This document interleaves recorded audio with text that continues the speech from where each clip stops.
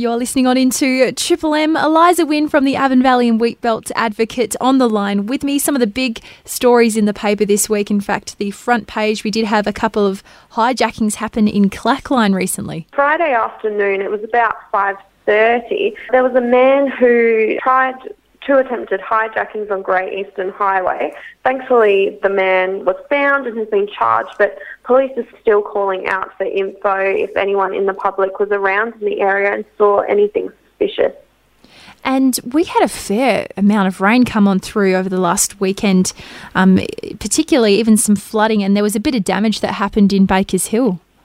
Yeah, so we've had a lot of residents take to Facebook and call us up in Bakers Hill saying that they were hit pretty hard by this rain on Sunday. A lot of reports of fences and trees coming down, even rivers being formed in people's backyards. So, yeah, these residents are calling out for the council to help out and try and sort out the drainage issues that they've been having ongoing for a little while. We'll end on a bit of a high note here, Eliza.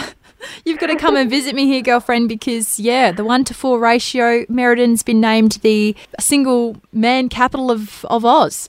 Yep, pretty much. So the Australian Bureau of Statistics came out with some of their census data saying that Merredin has the highest ratio of single men in Australia. So they pretty much said there were 394 single men for every 100 single women in the 20 to 24-year-old age group. So, any of those single women out there wondering where all the men are, apparently they're all hiding in Merredin. And hiding's the right word there, Eliza. I'm not sure how statistically if they've looked into the factors of whether or not these men are actually wanting to settle down. But, that's another story altogether.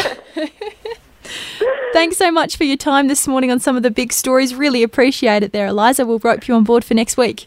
No worries, Verity.